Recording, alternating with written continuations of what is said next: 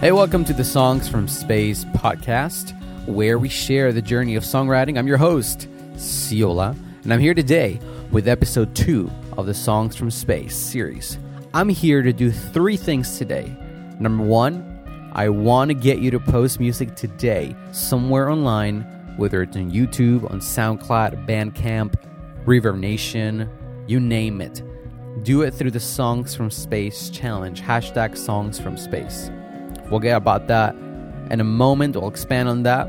Number 2, I want to talk about the story of the songwriting of Good Thing. Good Thing is one of my originals, and I'll be talking to you about the story of that song, which, by the way, the first few episodes we'll be talking about my own songs. That is because that's all I have right now, my own songs. If you would like for me to expand on the story of your song, hit me up on Twitter and Instagram, SoundCloud, at Songs from Space.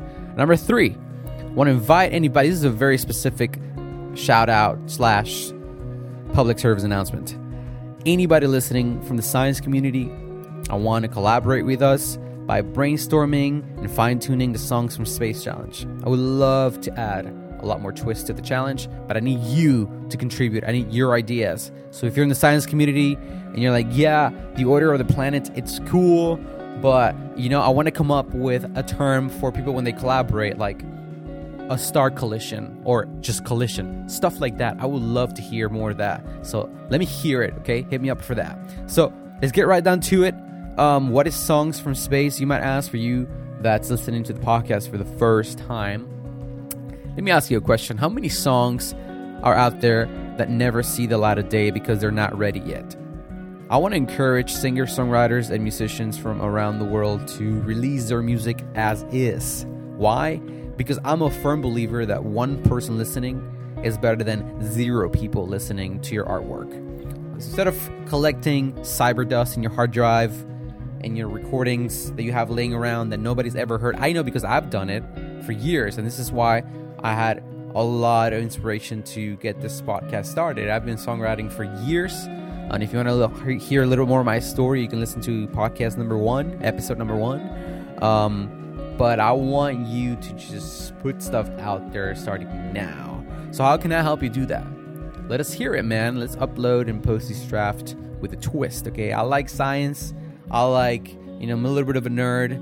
Not as much as I wish I were, but I am. So instead of calling the first draft of your song alpha, or instead of calling the first draft of your song, song about Jane _03417, I want to bring in science into the equation. So what I want you to do, essentially, conceptually, at the core concept, I want you to be able to post a song and as is, and not worry about whether it's perfect, not worry about whether it, obviously you want to do your best, right? Don't put garbage out.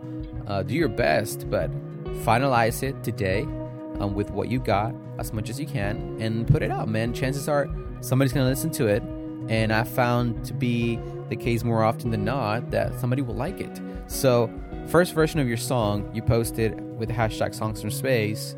First version is Mercury. Why? Because the twist of the challenge is that we're doing it in the order of the planets. So the first planet closest to the sun in the solar system, that is, by the way, is Mercury.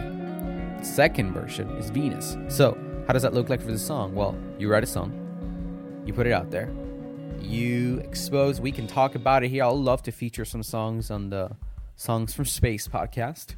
So you get somebody to collaborate with you, or some time passes and you get inspiration from a life experience into a new idea.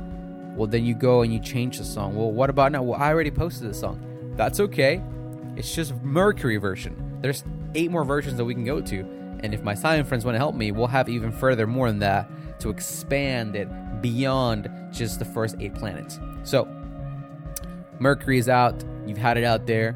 Next, you come up with a new chorus for the song, or you added a sick guitar solo to it, or a flute solo. Who knows? Well, that is now version Venus, the second version. So I would love to see a feed where you got your song, hashtag Songs from Space, Mercury. And then a couple of weeks later on that feed, see that very same song, hashtag Song from Space Venus version. I would love to see that. You catch on? You know what I mean? I want to give you that template for you to start uploading your music online. Let me tell you a little bit about Good Thing. Good Thing. It is a song that I wrote for a girl. She knows about it. It is a love song at first in the verse. As you hear it lyrically, it's romantic. It's got a little bit of a romantic tragedy to it, but it is romantic after all. The girl who I wrote it for knows about it. Let me tell you just how I came about writing the verses, because I believe when it comes to songwriting, the setting is very important. I also believe that you need to be in a place where there's somewhat of order.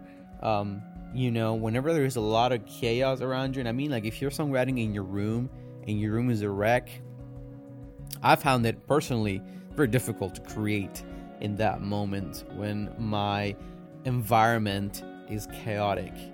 I personally have found it that whenever I can input about 15 minutes of just tightening things around, I'm a musician, bro. I'm not dirty, but I'm messy, and I'll leave clothes and instrument cables laying everywhere, guitar picks, bass, towels, CDs, my wallet. Anyway, so I found it that when I clean up a little bit, I just put a 15-minute timer on my watch. I know I need to write something, but I can't in this environment. Man, it just kind of really gets me going. It gets me kind of a good place to be. So if you've never done that, try it. See how it works. Let me know. But anyway, so I did that with this song. I started writing it in this environment outside home. And then the girl that I wrote it for goes to the university in my local town. And I went to wait for her to get out of class. And I don't go to that school. I just went to visit. And they have a really beautiful kind of waiting lounge piano room where people go study.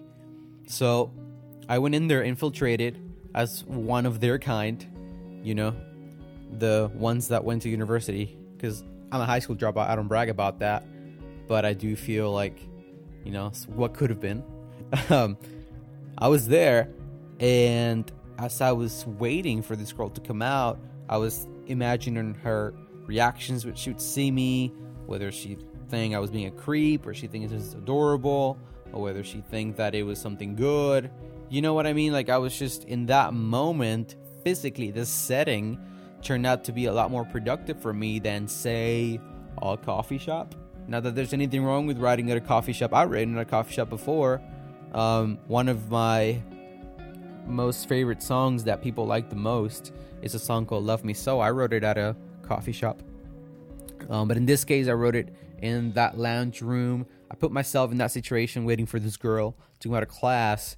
And man, let me tell you, when I play that song live, when I play that song with the guitar on it, and I play that open E major chord, I mean it. And I can feel something in my mind and in my heart as I say those words.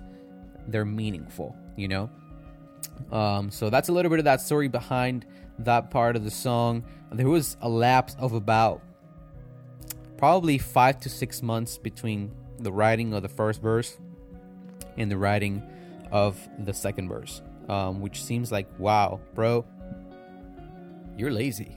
But I'm not. I played that song live a bunch of times in that time lapse, and it's just a little bit of a personal experience that I went through with that song.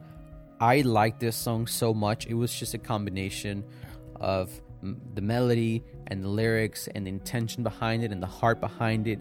I meant it with all my might, to where I didn't have a second verse, but the song needed a second verse as far as structure goes. Otherwise, it would have been too short or too repetitive. So the first few times that I sang it without having a written lyrical second verse, I just repeated the first verse.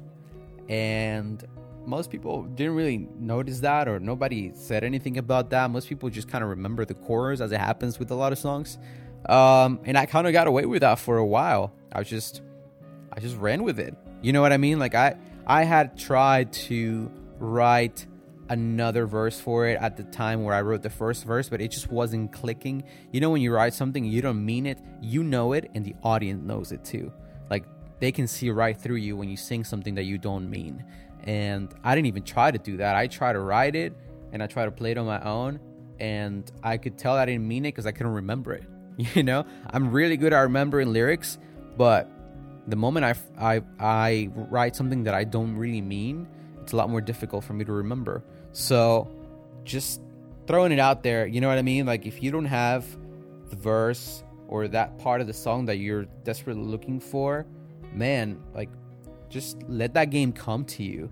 You know what I mean? If you have the luxury that you can take your time to write the song, take your time to do it.